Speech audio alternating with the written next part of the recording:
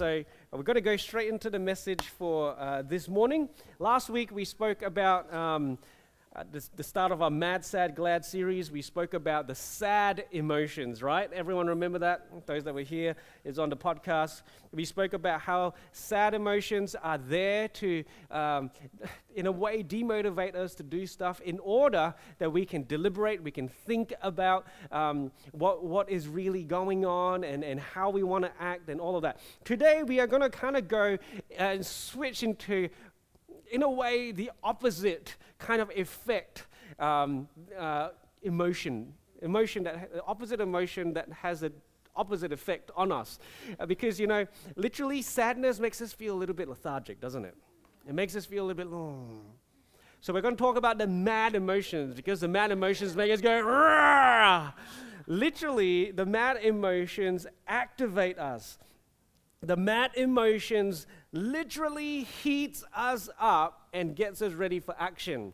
The mad emotions activates what is called the fight and flight response in our bodies, which means that the blood goes away from some of our organs and goes into the very big muscles of our bodies that I'm representing amazingly, and it pumps us up so that our muscles are ready to go. And you will even possibly notice that your muscles start twitching a little bit when you're angry. Why? It's because they are ready to go. They are kind of like on that edge of explosion.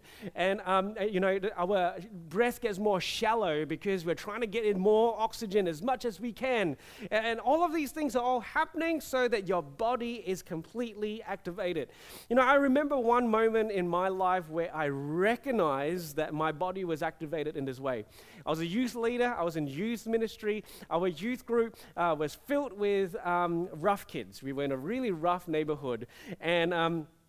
And one of these nights, I saw this group of boys, which, by the way, were all technically my boys, because I looked after the year 8s to 10s, and I saw my boys forming a little circle, and two of them in the middle about to go to town on each other.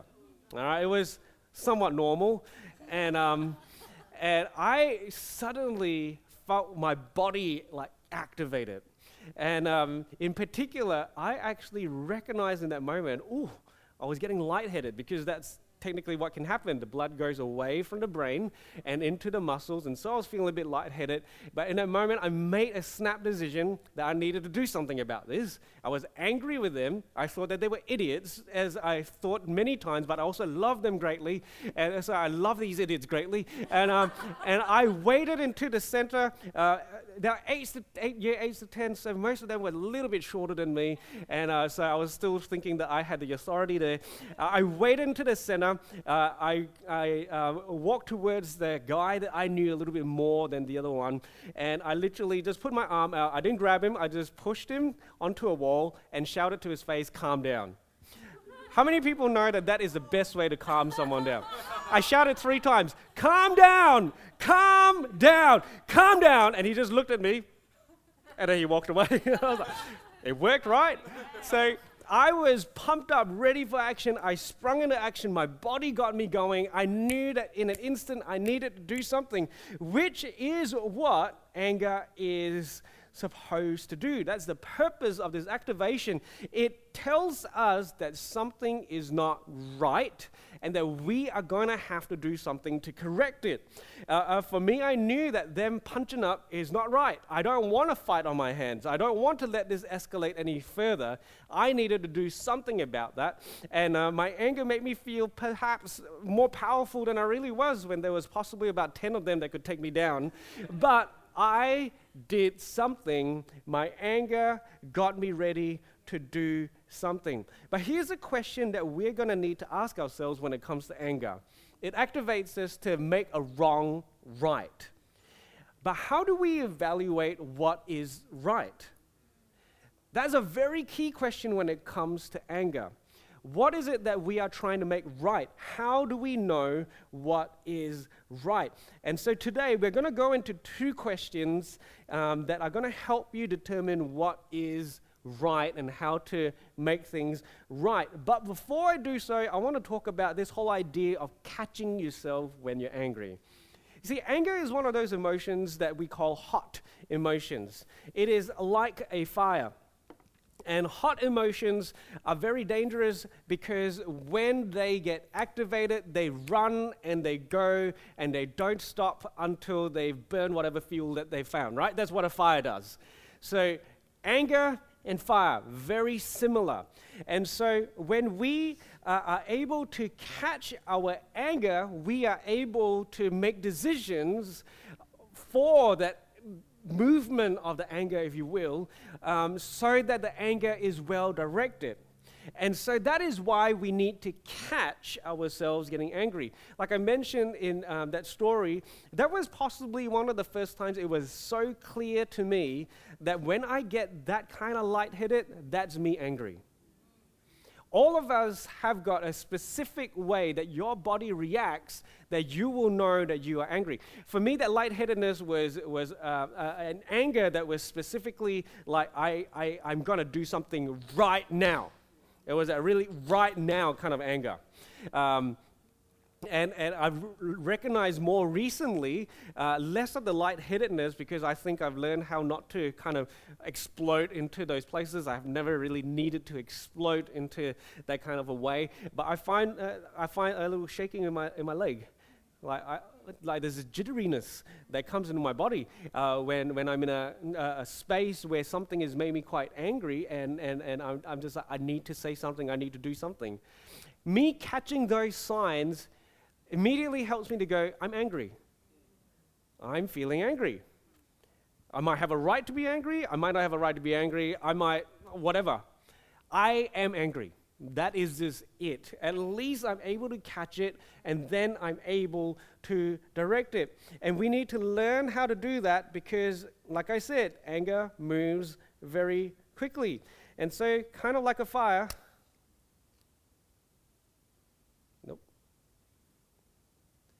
kind of like a fire, we are able to direct it based on how we are, scaffolding it, where we're putting the flame, where is being moved towards. And so when it comes to anger, there are two ways or two extremes that are very unhelpful. There is the extreme of over-repression, and then the other extreme is over-expression. Overexpression, which we are all kind of really familiar with because we kind of understand that easily, right? Overexpression is me pushing that anger out towards someone else. And we're going, you are making me angry. And we know what happens there. For some people, they literally will push the flame into another person. They'll hit them, they'll punch them, they'll call them names, whatever it is, abusive kind of a way. That is what an over-expression of anger does. It pushes the fire outside. It hurts other people very literally. However, on the other side of the spectrum, there is an over-repression where the person actually turns the fire onto themselves. As Christians, I think many of us think that that's what we're supposed to do. Because we think that fire, dangerous, I might as well hurt myself instead of hurting other people. It's like, really? You see, what we learn about this over-repression of anger is that we end up burning ourselves. And when a person is burned, they become really hurtful. That's what we do. If you think that passive aggressiveness is okay, you're probably a repressed person. You being all snide and sarcastic with other people and trying to take them down without them really knowing, you've been burnt. You are over-repressed, and it's not helping anyone. What we need to do with anger is that we need to put it in the right context in order that it doesn't burn people, but it illuminates the situation. That literally is the purpose of anger. The Bible puts it this way, Ephesians 4:26, in your anger, do not sin. It does not say, do not have anger. It says, in your anger, do not sin. In your anger, don't turn the flame onto yourself or onto other people. The Bible is not a book of self-flagellation. You get what I mean? We are not meant to be whipping ourselves into shape. The Bible is really clear that we're really bad at self-discipline anyway. And so the Bible is not saying that you need to whip yourself into shape in order that you are loved by God. The Bible is all about how we can understand who we are in the light of how God has created us and the life that God has given to us in order that we can live in a certain way. And so when we take this flame and we burn ourselves or we burn other people, the Bible considers it sin. In fact, when Jesus speaks on this topic of anger in Matthew chapter 5, verses 21 to 26. We don't have time to read it all. But Jesus basically says that you know that murder is bad. Let me tell you something. Anger, if you have anger that is unresolved, it is the same as murder. Because Jesus is saying the same thing about murder. Murder is hurting other people, and it is taking that flame. Anger is about taking that flame when it is overexpressed or over-repressed. So we need to learn to catch our anger, which is very physical, is one of those emotions that is the easiest to catch physically, because we can actually feel it. So next time you're angry, take note. What is it that I'm feeling physically? Slow down and think, how's my breath? Is my breath really... That's what Sam does. Or do you get lightheaded like me? Or do you start to get the shakes? Or what is it? Is there a tightening in the throat? What is that physical sensation that helps us to catch it? Because when you are able to catch it, you're able to place it in the right context, that it can illuminate instead of burn. All right? So that's where we come to the two questions that we are to ask ourselves in understanding what anger is trying to illuminate. What anger is trying to illuminate is two key things: protection and restoration. Anger is for the purpose of protection and restoration. I find for myself that this is, when I was doing the research, I found it quite fascinating because I realized that I always go towards protection, but not restoration. When I was thinking about those boys and the context of the youth ministry, I thought that I was protecting them from having a fight.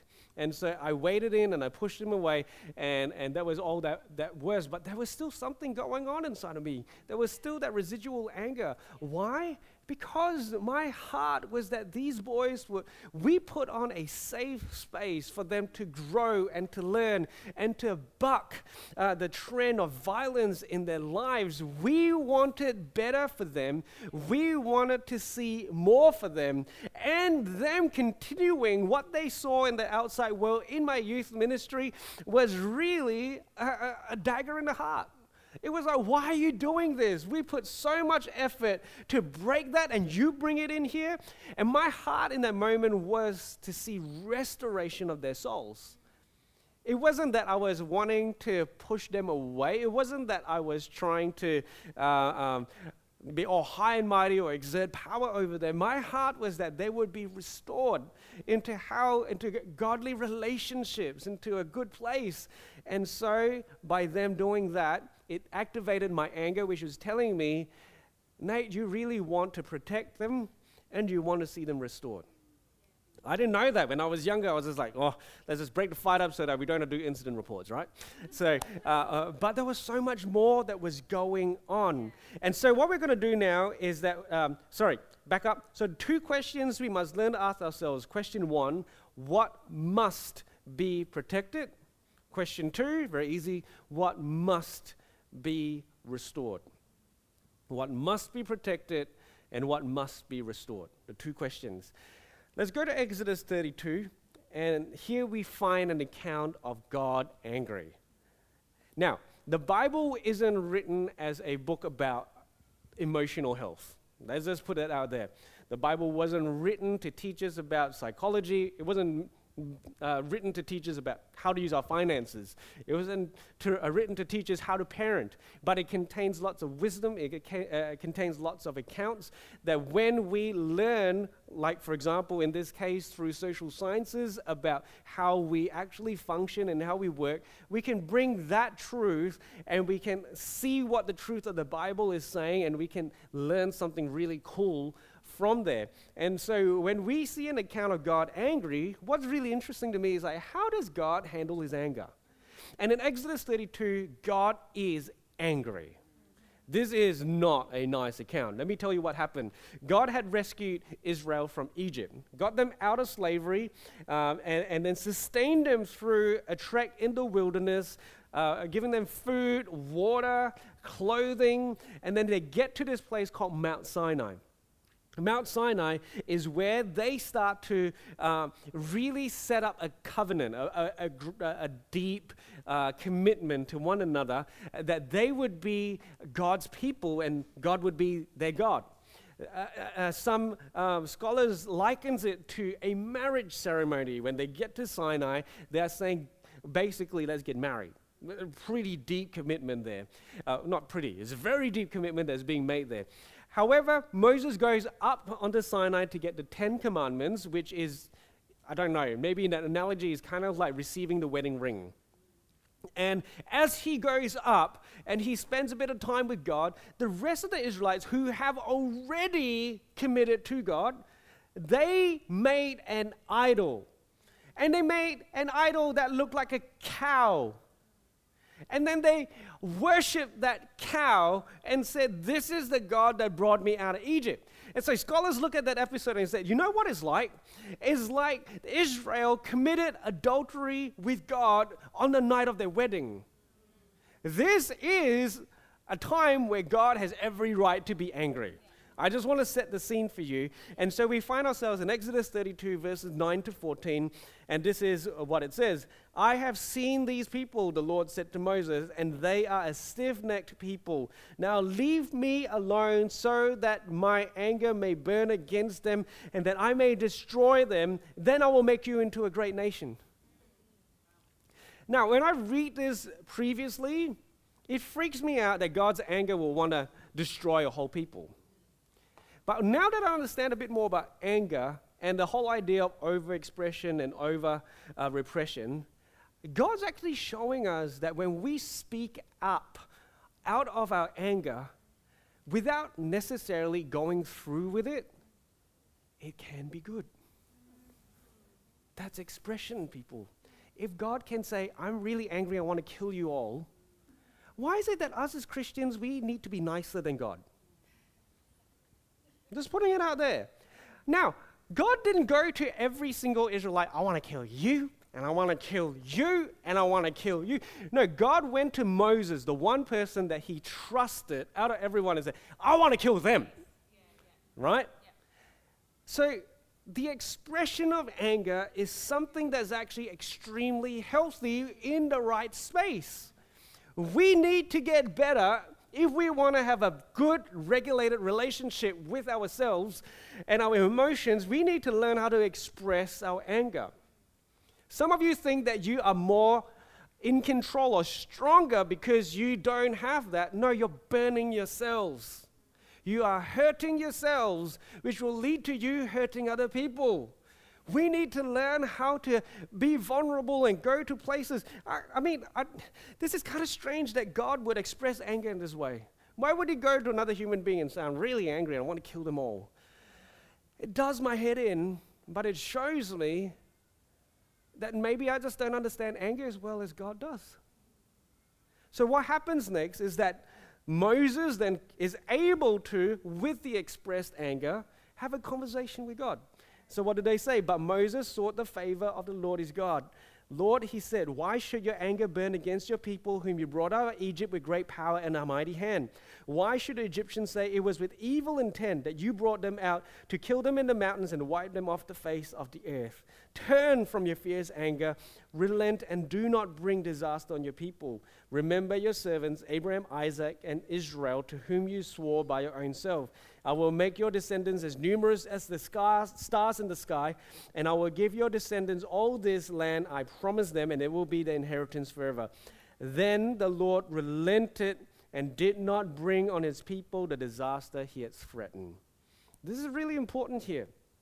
When we express anger, it gives us a chance to examine what that anger is saying to us. Remember that when anger is activated in us, what happens to the blood in our brain? It leaves. We have less mental faculty when we are in the heat of anger. So we have limited options that pop into our head when we are angry, which means that the first idea that pops into your head when you're angry is probably not a really great thought through option. How many people have done that before? You were angry, you said or did something in that anger, and you went, oh, I really regret that. Why? It's because we are not thinking well when we are in that space. However, to acknowledge the anger is to actually say, anger, you're not going to control me. You're not going to make me do the first thing that comes to mind. So what God does in this really interesting account is that instead of doing it, he says it. I really want to hurt them for what they did. And then upon thinking and upon being able to calm down, he's able to go, but I'm not going to do it. I want to, but I'm not going to.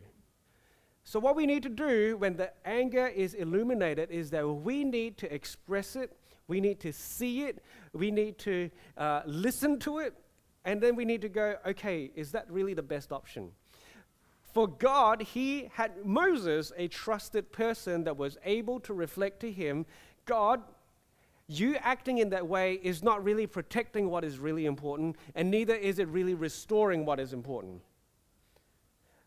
If you do it that way, you're actually going against what is important to you. And that is a really important thing. I remember when I was studying psychology many years ago, we had a community psych come in to share a little bit about her experience working in a community, and she spoke about working with the police in domestic violence cases. And these were really, really, really tough cases where the cops were called to a house because there is a person who is literally in that moment being violent. Maybe they've got a weapon, but we know that lives are threatened in that moment. And this community psych said, the one question that always works, never fails to work when I go into a house where violence is being perpetrated, is that they will look into the perpetrator's eyes and say, what's most important to you?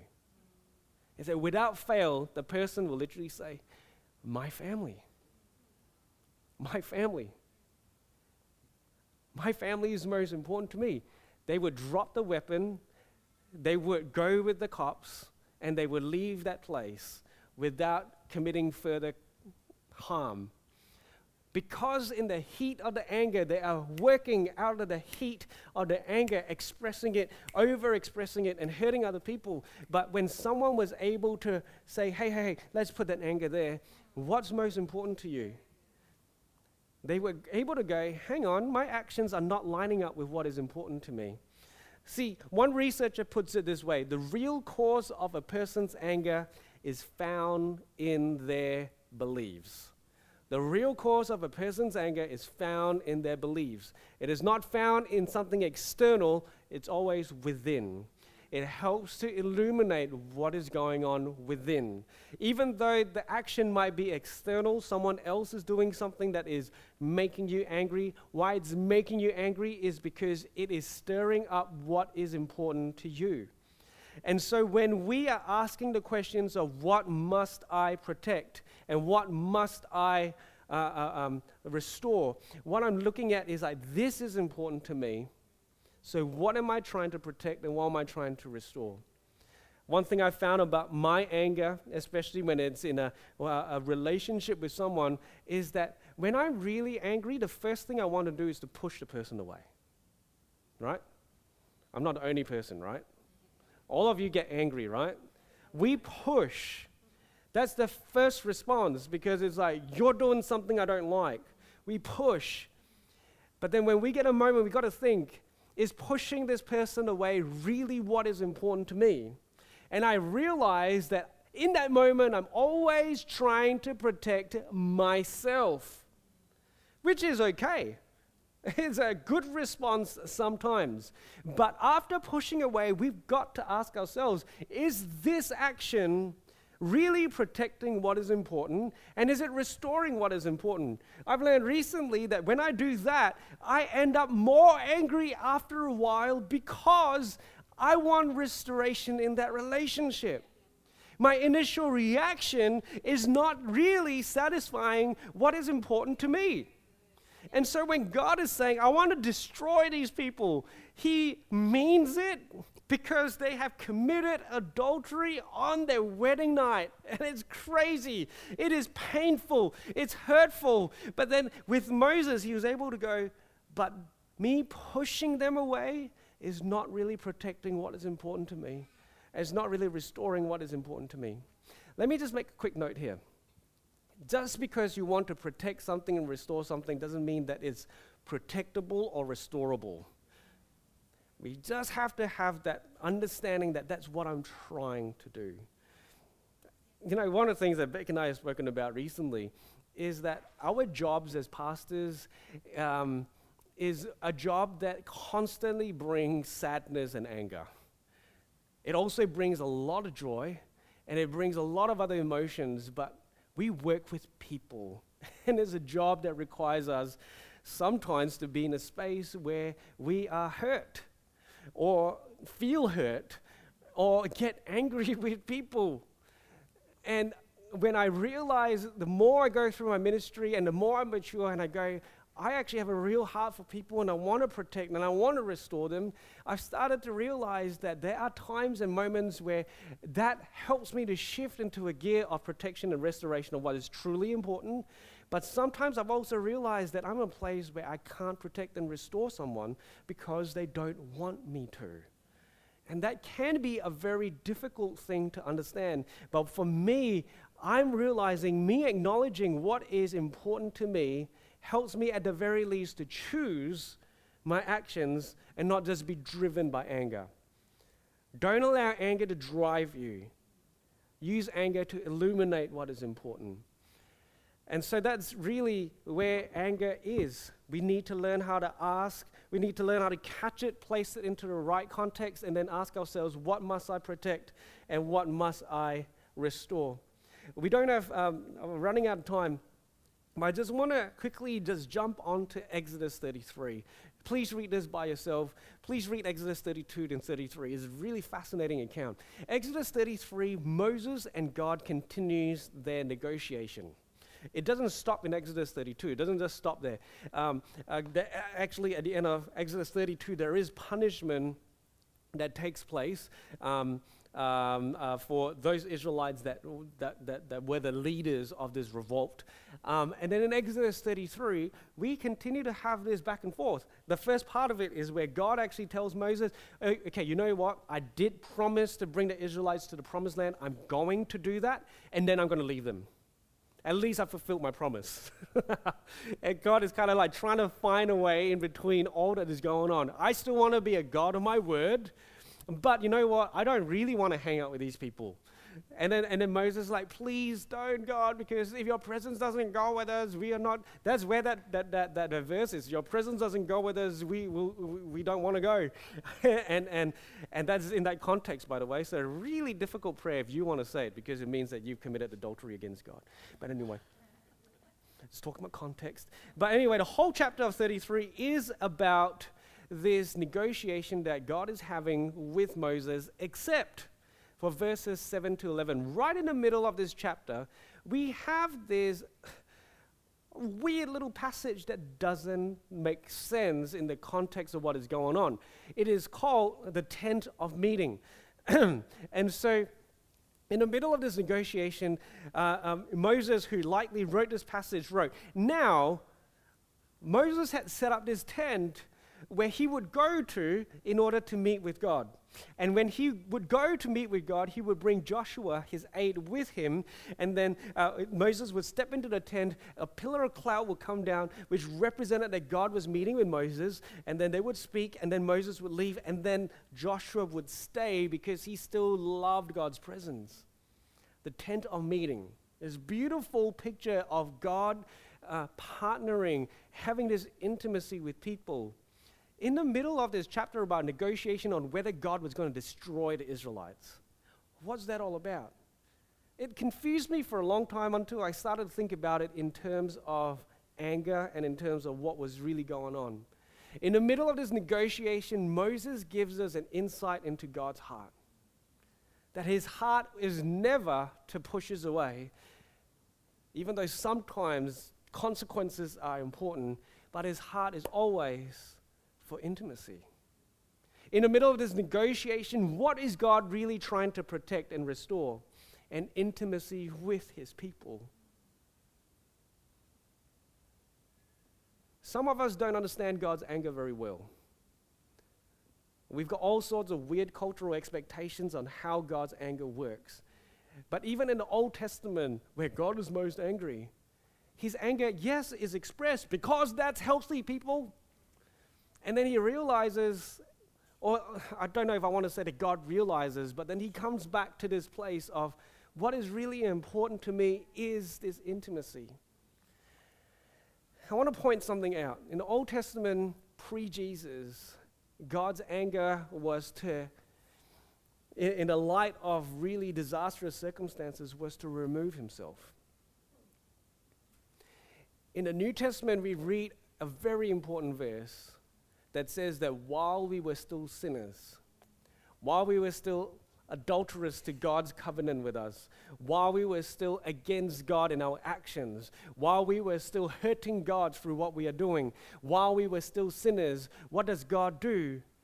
He was the one that died for our sins. When we understand that the wrath of God, the anger of God is because of sin and because of things that are done that hurts people, that yes, the natural consequence is death. And then in the New Testament, we read that while we were still sinners, Christ died for me. That has to be a pivotal way of us understanding how God deals with his anger. God doesn't get angry with you now in a way that will cause a bolt of lightning to come on your head. I mean, if he really chooses to, perhaps he can. I'm not going to say what he can and can't do, but the biblical revelation of how God deals with his anger is through Jesus on the cross. The consequence was taken by Jesus on the cross. The consequence was taken by Jesus on the cross. Why? Because God chose not to protect himself, not to protect the picture, his perfect picture of how humanity should be, but he chooses to protect our relationship with him. And then he chooses to restore our relationship with him. If we can get the band up this morning. Does God feel anger? Yes. Does God give consequences? Yes. But the primary way he chooses to do so is to restore intimacy with his people. For you, I hope that this morning has at least been helpful in you understanding anger and maybe clearing up some misconceptions about how we deal with anger. But then from there, I hope that we are coming back to this place, because I think many people struggle with their relationship with God because they don't know how to deal with an angry God.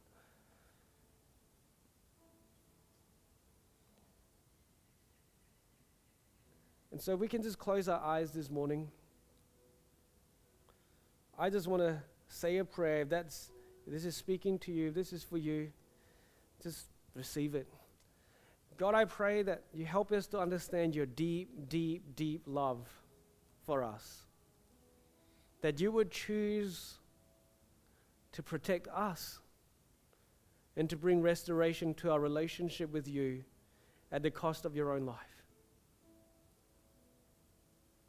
I pray that that means something to us. I pray that we don't take that lightly, because you could have chosen another route very easily. But God, you choose through your word to reveal that this is what you have already done. For God so loved the world that he gave his one and only Son, that none should perish but have eternal life. And God, I pray that if any of us are far away from you, if any of us are scared of you, if any of us are pushing away from you, I pray that we will learn how to protect and restore that relationship. We will learn how to bring our anger to a good place that illuminates rather than hurts. But God, I pray that you have also called us to live in relationship with one another. And so, God, you told us that if we are still holding unresolved anger with people, that you want us to pursue restoration. So, God, where possible, God, I pray that you help us to find the strength to forgive. You help us to find the strength to bring restoration where possible, God. And through that, we will find life and life abundantly in you. We thank you, God. Pray this in your name. Amen. We hope you've enjoyed this week's message. Follow us on Instagram at The Live Church or on Facebook at Live Church Perth. That will give you all the up-to-date information about what's happening in the life of our church. Thanks again for listening. God bless.